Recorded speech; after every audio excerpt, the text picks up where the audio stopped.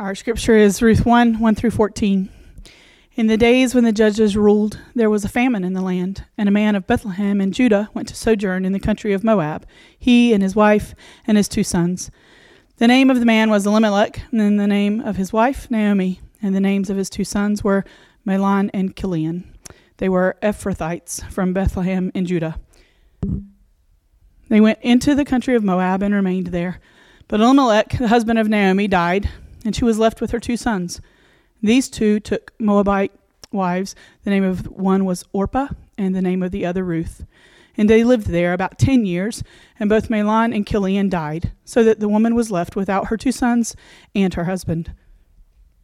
Then she arose with her daughters-in-law to return from the country of Moab, for she had heard in the fields of Moab that the Lord had visited his people and given them food. So she set out from the place where she was with her 2 daughters-in-law, and they went on the way to return to the land of Judah.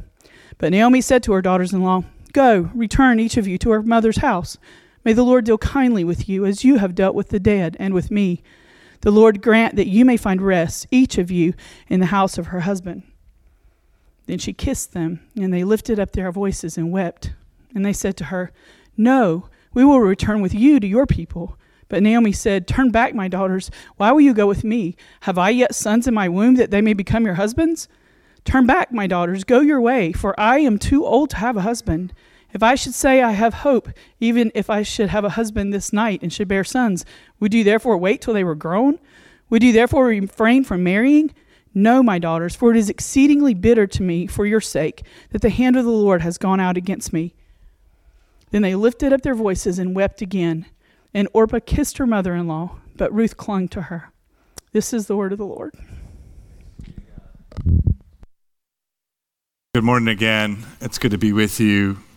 I'm Sid, and if you're in person or you're on YouTube, we're glad you're here. If you're new, if you're in person, we'd encourage you to go to the welcome table, and we'd love to know more about you. Feel free to sign up for our weekly newsletter. Grab a coffee mug and a pen.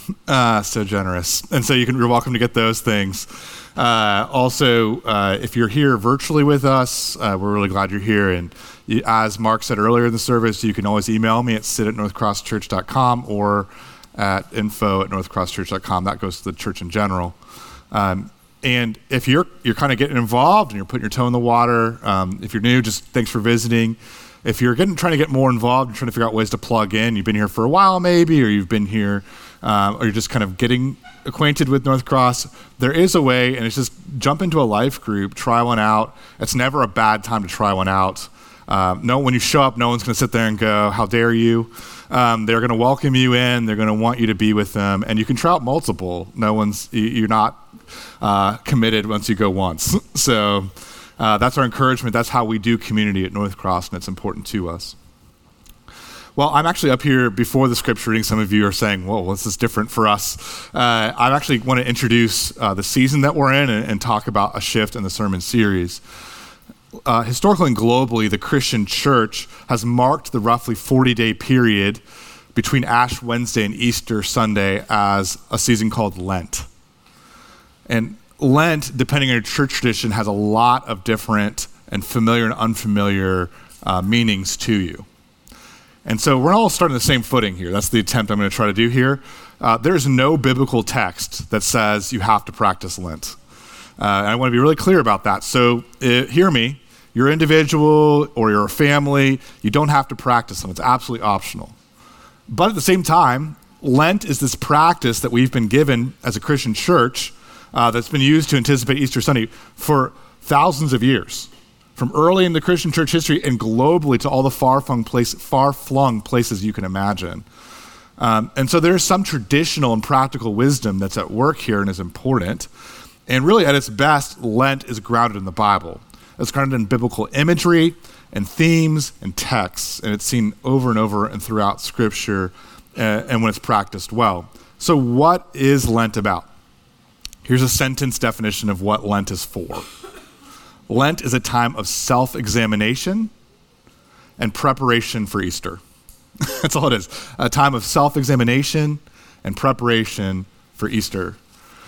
There is a special emphasis on journeying spiritually with Jesus to the cross, and that involves self-examination. examination of our hearts, our sin, and our self-centeredness that nailed Jesus to that cross. At the same time, there's a turning of Lent that's repeatedly in hope to that reality of Jesus' resurrection victory over the grave and over all of our sins in and through our helplessness and his strength. And that's really what Lent is about. So if you do choose to give up something for Lent, this isn't just like your time for a mulligan or a redo on New Year's, okay? The resolutions you couldn't quite get to. It's actually that feeling of lack and really probably failure if you give up something hard. That's meant to remind you of Jesus' power. That in his sweet satisfaction and not our self-control or our willpower. We got to turn from that, and that's the point of Lent. If you're looking for an additional resource, I think there's still some out there. We're reading through a book together, Sinclair Ferguson's To Seek and to Save. That's a great resource for Monday through Saturday of your Lent, of looking at what Lent means, and he walks through the end of the Gospel of Luke. And there's also inserted in that book a church prayer guide. And so really that's to set up this. For the next several Sundays, we are going to, as a church, lean into the radical honesty of Lent. And the idea here is that we're going to get radically honest about the world, about ourselves, and about Jesus. And the book of Ruth, which we're going to study together, is this way of getting radically honest, even about life's most difficult parts, the difficult things in life, but also without losing the promise and the power of Jesus' love for us. And we'll see this in verse 1 of our passage this morning, but this verse tells us the setting, and sometimes we forget this in the story of Ruth. The setting is the very real world. In the days when the judges ruled, there was a famine in the land. If you've ever read the book of Judges, the days when the judges ruled, you know that Ruth is set in a time of chaos, blood, gore, violence, disorder, and famines. And this is just honestly reflecting the real world that we see in the news. And also, so many of us have these pieces, these elements, these sharp edges in our own fully told stories. So yes, the technology has changed, the names and the people and the places are different, but the disasters, the addictions, the hurt, the power politics are all still there. And so you could say the setting of the book of Ruth and what we're going to look at reminds us that life can be rated R, TV mature. But thankfully, the Bible's radical honesty doesn't stop with the darker side of living in a fallen world. It also pushes us into love by inviting us into the intimate history of ordinary people acting out a very personal love in difficult and often painful circumstances. And really, this is a short but painstaking story of two widowed women and a forgotten farmer. But please don't miss the center. Don't miss the subtle, sometimes subtle, main point of Ruth. Behind people like Naomi and Ruth and Boaz, in our everyday lives, looking for love and looking to love others and God, there is the love of God himself. And that love of God is humming sometimes in the background, but sometimes it's flashing forth like lightning in ways that we can't help but see. And so I'm calling our series for Lent in the book of Ruth, Love in the Real World. It's love in the real world. And our passage from chapter 1 is going to tenderly and honestly speak to what it feels like to live in the real world, including life's darker moments. And so we can see God's bold love at work and honestly the strength and the steadfastness that God's love gives us to live out of. But before I try and discuss this love anymore, I need to invite Holly up, and she's going to read the scripture for us again, these first 14 verses of chapter 1.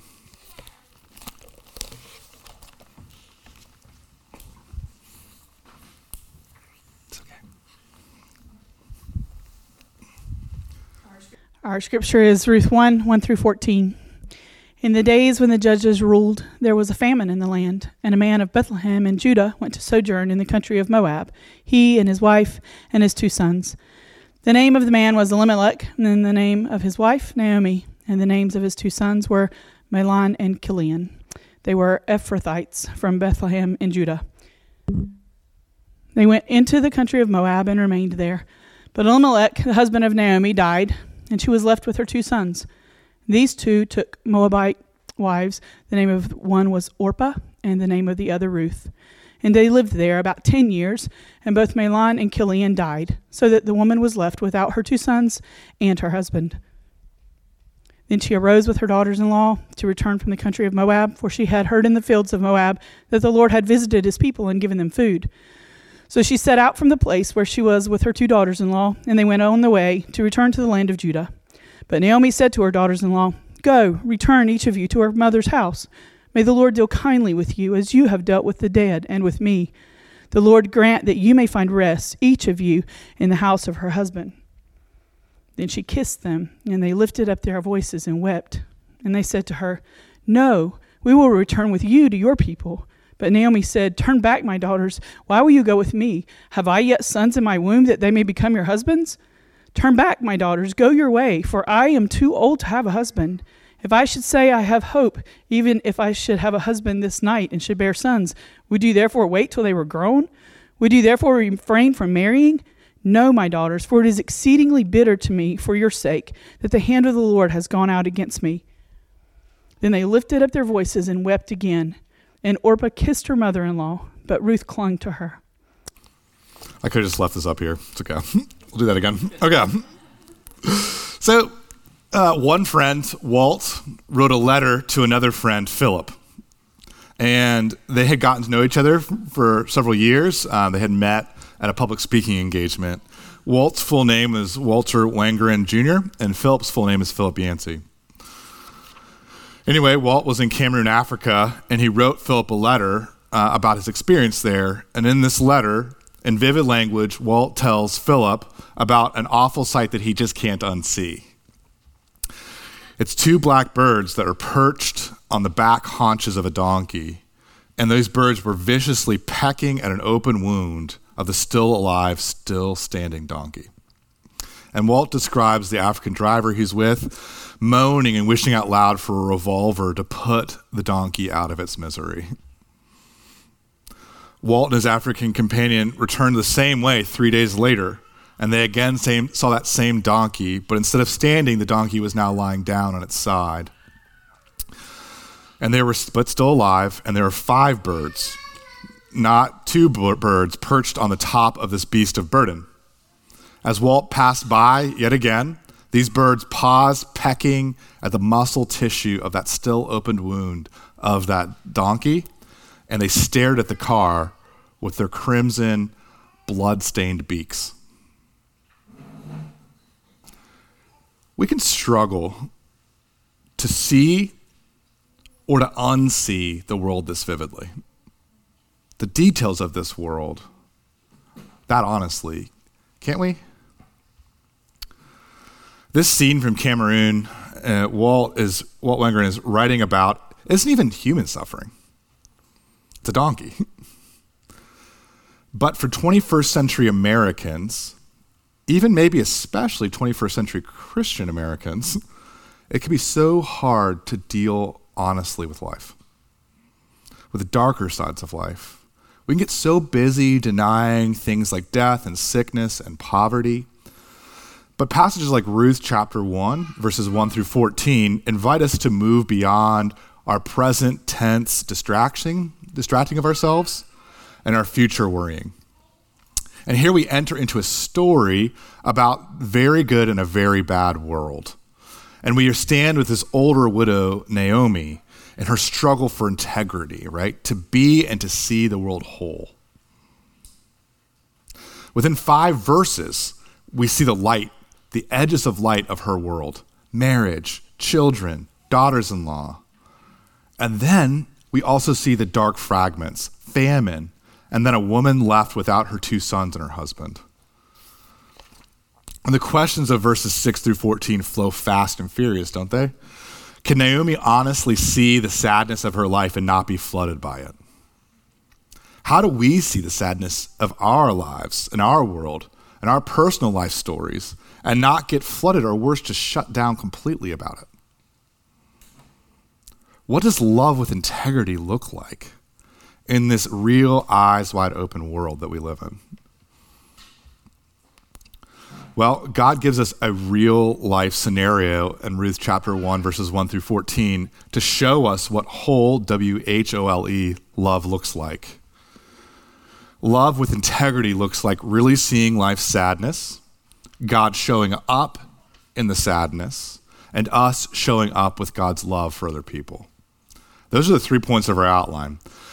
Love with integrity looks like really seeing life's sadness, okay, verses 1 through 5. Looking at love's losses, or life's losses with love. Love looks like showing up, God showing up in life's saddest places, verse 6. And then third and finally, verses 7 through 14, love looks like you and me, us, showing up with God's love for others. And that's what we're going to look at this morning as we look at this passage from the book of Ruth. And we're going to start with the passage starts with verses 1 through 5 and love as seeing life's losses. So as I just suggested, if you look there, verses 1 through 5, as I just suggested, there's this really severely short summary of life in all of its brilliance light and all of its darkest darks. But for my Naomi here in this passage, the goods of family and survival and marriage are shaded over by the end of these 5 verses, aren't they? They're shaded over by the famine and the death. First, Naomi's husband dies, verse 3, and then both of her sons die in verse 5.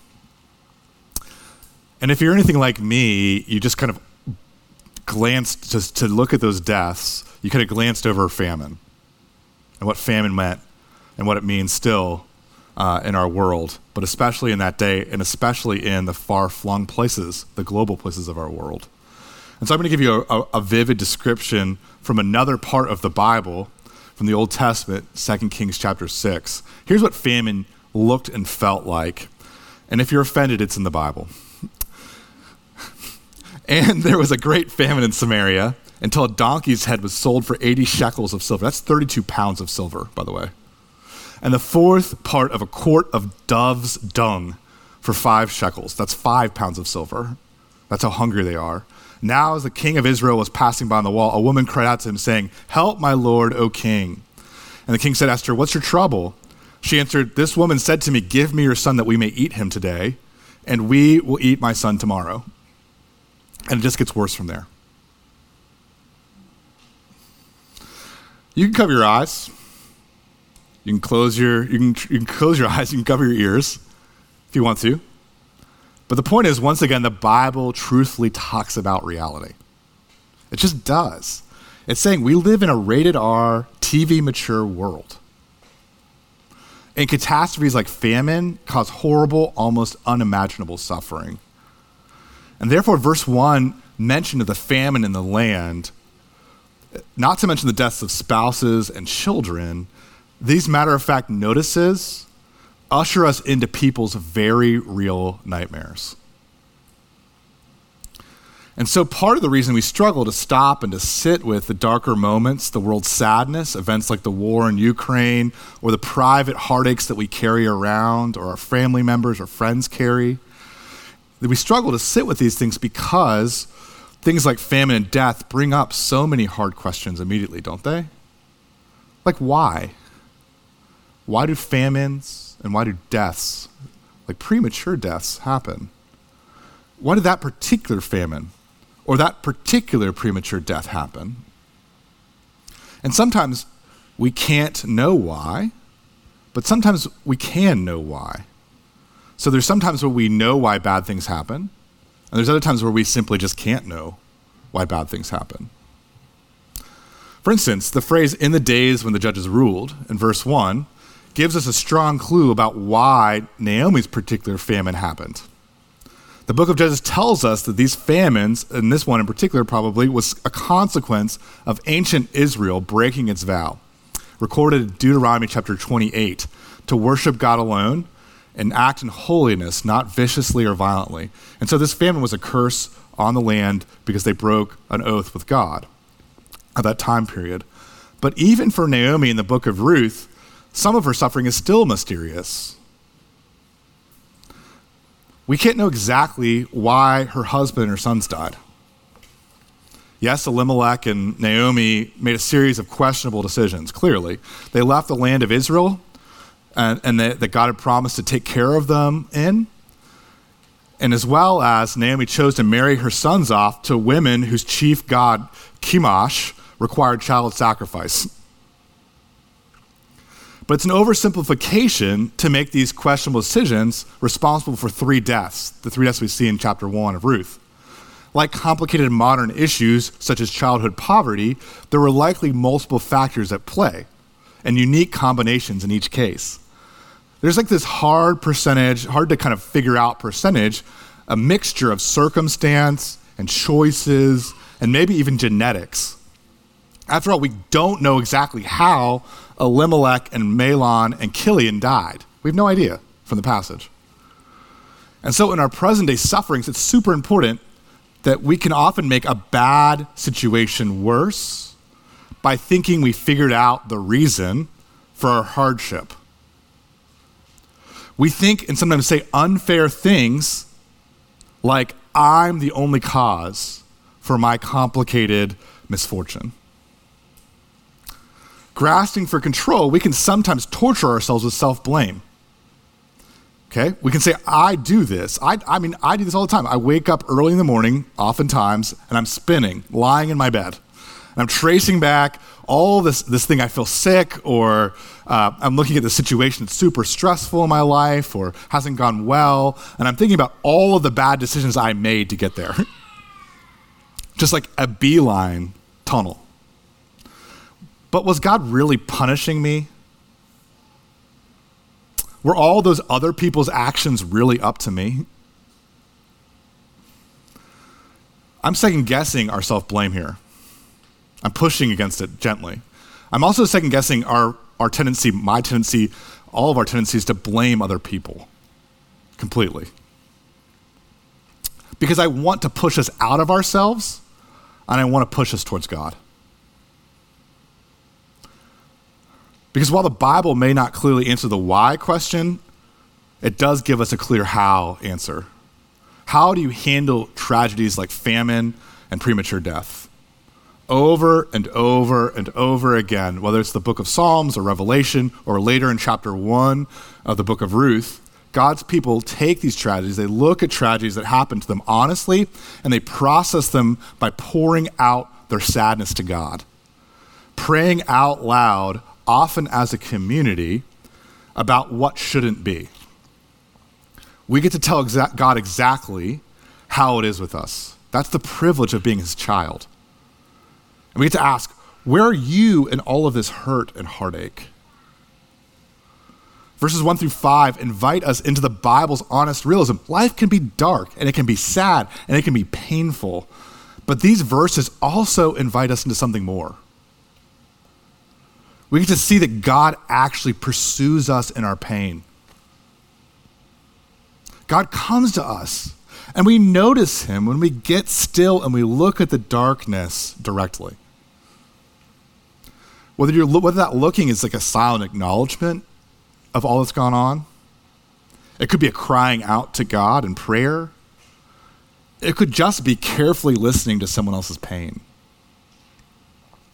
In the words of a former professor of mine, Steve Brown, when you face the pain, Jesus comes. Jesus hangs out around our pain. And when we run from pain, we run from Jesus. Jesus hangs out around pain. And when we run from pain, we run from Jesus. And really, verse 6 is a wondrous case in point of exactly how Jesus hangs around pain. There we see the surprising way that God shows up in life's saddest places. Our second main point this morning for the sermon. Verse 6 tells us Naomi had heard in the fields of Moab that the Lord had visited his people and given them food. There's so much in this half verse that's there, right? The Lord personally visits Israel, a land suffering under its own cursed consequences, defeat, right? Failure, barrenness. A land suffering so badly, and then God comes to these people who are self-absorbed and starving and desperate scratchers of the earth. And he gives these people what they most want and least deserve: food. Then God reaches out to Naomi. Naomi, who is knee-high in the fields of Moab, in the midst of her highly questionable decision-making, and he tells her decision-making to flee her people and to flee the promised land. And then really verse 6 is a clinic in the way that God works, right? God practices this thing called grace. Grace. God is in the business of doing good for us when there's no compelling reason to do so, and every reason not to do so. Okay, so grace is God doing good for us when there's no compelling reason for him to do so, and every reason for him actually to not do so. God visited and did good for his people, the people he had every reason to shun. And God did this grace to Israel, and he did it to Naomi mysteriously. He visited in such an ordinary and dismissible way, right? That many might have actually missed this moment. God brought rain to a dried up, sun-stroked land and told Naomi about it by another person's mouth. That is, God reached out to Naomi through someone speaking a message of good news. God sent an ordinary somebody to Naomi in her real life desolation. There Naomi was, eyes swollen with grief, mouth creased with pain, and her only companions are these two other widows in a male-dominated world. No physical protection, no economic viability, no social status. And God spoke to her there and then, and he spoke good news, a gospel that changed everything for her. So this leads me to ask a really good question for all of us to consider. Where is the painful darkness that you and I struggle to sit in today? Where is the painful darkness that you and I struggle to sit in today? Is it primarily our own darkness, or is it primarily someone else's? Is the agony that we feel for them and for ourselves some combination of choices and circumstance and genetics? Maybe. Will we stay in that thought? Will we stay in that feeling or that conversation so the Lord can visit us in that space? Will we trust that Jesus has become a curse for us on the cross so God cannot actually be angry at us anymore, and he only can mean good for us? Can we trust that our lives are not merely the sum of our good and bad choices? There's something operating called grace. Can we trust that God does and can show up mysteriously in surprising and ordinary ways? I think some of you may have heard the story before, but I love telling it. I have a friend of mine, Mike, and Mike, he's actually a fellow pastor, and he was doing some home repair, which I can imagine if he's like me, is bad at. And he fell off of a ladder that was pretty high up, and he landed awkwardly and hard on his side. And so he decided that he probably should go to the emergency room, and so he went to the emergency room, and they do what you do in an emergency room when you fall off a ladder. They took a bunch of x-rays and scans, and just to be safe, to make sure that Mike hadn't busted something internally or broken something. And in the midst of that process, they discovered a massive tumor on Mike's kidney. Like it would have been for all of us, the news and that shook Mike deeply, and he went into a spiral of fear. He asked himself, am I going to lose my job? Am I going to be able to take care of my family? He asked, who's going to give away my 13 and 10-year-old daughters in marriage? He said, who's going to teach my 5-year-old son to shave? And he was forced to face his losses, to see the sadness that a tumor can bring. But then he told me a surprising and ordinary way that God showed up for him. God said, I will be with you, Mike. And he did it by family to side. Neighbors and church acquaintances showing up to pray over him. The surgery's success, a hollowed out feeling where a kidney was. But the tumor that he would not have known about, if not for an accident falling off a ladder, was completely removed. And when they did the biopsy, it had no cancer. The tomb was benign. And perhaps the most surprising thing of all, with all of that good news, was that he's recovering in his hospital bed with his wife at his side, and an elderly woman in the church comes and visits Mike in his recovery. And she looks at him and doesn't say a word, and she comes up to him and grabs both sides of his face and plants a giant kiss on his mouth in front of his wife. And then she pulls back and she says, "Mike, I love you." And when he saw my face when he told this story, he said, "Look, she was well into her 70s, Sid. This was not an adulterous kiss, I promise you." Instead, Mike began to tear up as he remembered the way that he saw and he heard from Jesus in that moment. The Lord had visited his hospital bed in the most ordinary of forms. But God, through this elderly woman, did and said the most surprising things. You see, God didn't answer Mike's fears, his sadness, his prayerful complaints with an explanation about why. Instead, God has sent a relationship. He sent a person, and what a person. A reality that Naomi would have begun to understand in verse 14. Because you see, God didn't explain why the three loves of her life died. He sent Ruth to cling to her. He sent Ruth to hug and to hold on tight to the back of her knees and never let go. It's the same for us. 2 years after listening to Mike's cancer story, I had my own. And it's true. Often in the darkest places, the saddest and the scariest times, God doesn't choose to explain his ways. He just doesn't. He also just doesn't send you like a get well card and a bunch of flowers from heaven. That's not how he works. He also doesn't explain you a notebook full of proofs for why this happened. You know what he does? He sends a person. First, Jesus, the Son of God, came to earth 2,000 years ago, and now God sends Jesus' body. He sends someone to sit in the dark with you. In Jesus' name, someone like me, or someone like the person in the row over right now, who won't know what to say, but who comes anyway. And that's really the heart of our third and final point this morning. Love looks like showing up with God's love for other people. When Naomi hears of God's visit, of his still burning love for her and her distant friends and family, Naomi can't help but start to see herself differently. She begins to see herself as God. She's an Israelite who belongs in Israel once again, and so she journeys there. And she begins and tries to return to who she is, to literally go back from where she's from, what she calls home.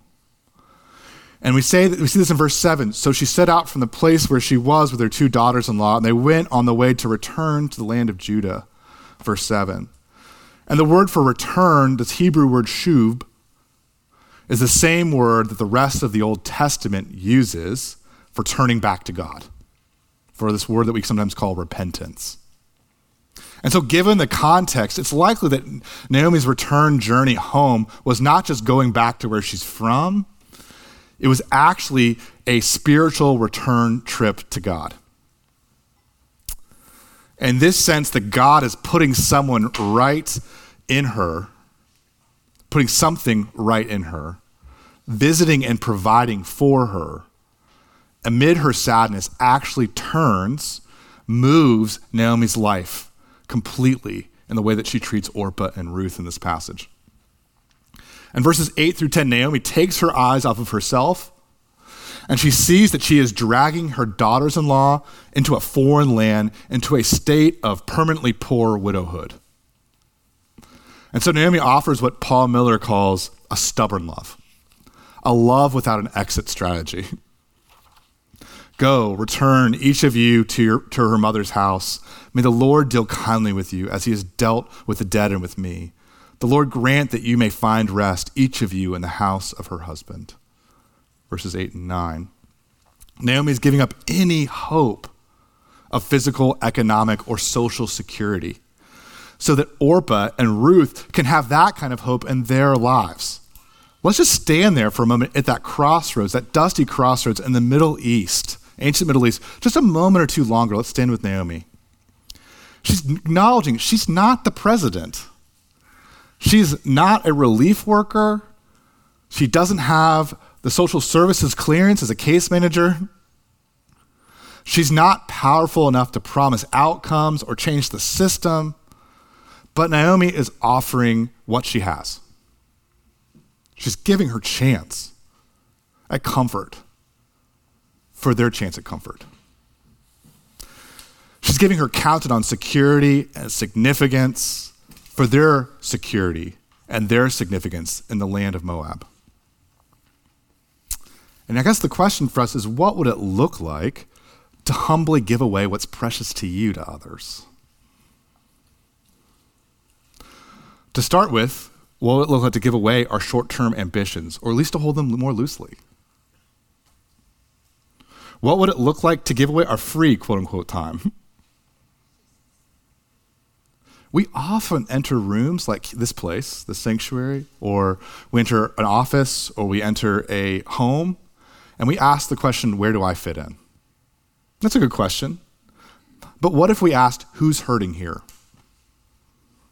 What if we looked around and said, how can I invite those people into my life? Or maybe some of us need to ask, how can I free them to live their life, not mine?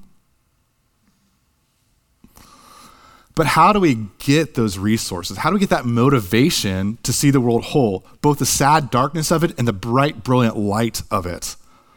Yet how do we also at the same time forget about our circumstances long enough to focus on someone else and their circumstances? Like Naomi, we've got to listen for the big, small, and surprising ways that God works. The way he visits his people. Oftentimes, right in the middle of famines and grief. Right in life's bloodiest moments. This is what Walt Wangerin discovered. Because you see, he went on to write his friend Philip that the blackbirds gouging themselves on that wounded donkey who's barely alive, these birds are called oxpeckers. And oxpeckers' beaks are not crimson from blood, they're crimson from birth. And what they weren't trying to kill that pitiful donkey on the side of the African road. They weren't even trying to get an easy or cheap meal at another animal's expense. Oxpeckers don't further injure wounded animals, like donkeys or oxen. No, they clean open wounds by eating out the maggots breeding there. So those 5 oxpecker birds were in fact making it possible for the donkey to live. And Philip goes on to describe his friend Walt's ministry using that image. He says, some call Walt's realism about life gloomy or pessimistic. Maybe it looks like he has blood on his hands all the time. But Walt names the reality of our fallen planet and all of its brokenness. He writes to heal that we might live, to put disorder into order. And really, this is both the Christian promise and the Christian calling and invitation to us all. To see reality whole, the light and the dark, the good and the bad, and to hear again the good news that when we're waist deep in life's sadness, Jesus visits dried up dreams.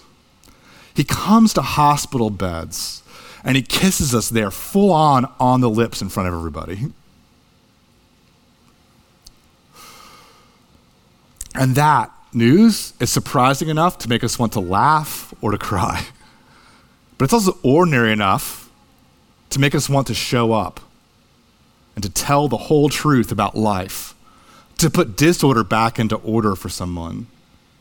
Or maybe it helps us to quietly clean out another person's physical or emotional wounds, to be misunderstood, but to heal that you and I might live. Would you pray with me again? Father, thank you for this passage and all its grit, all its gritty reality. And thank you for the fact that you don't leave us in this. And help our unbelief about that you're at work and you're visiting.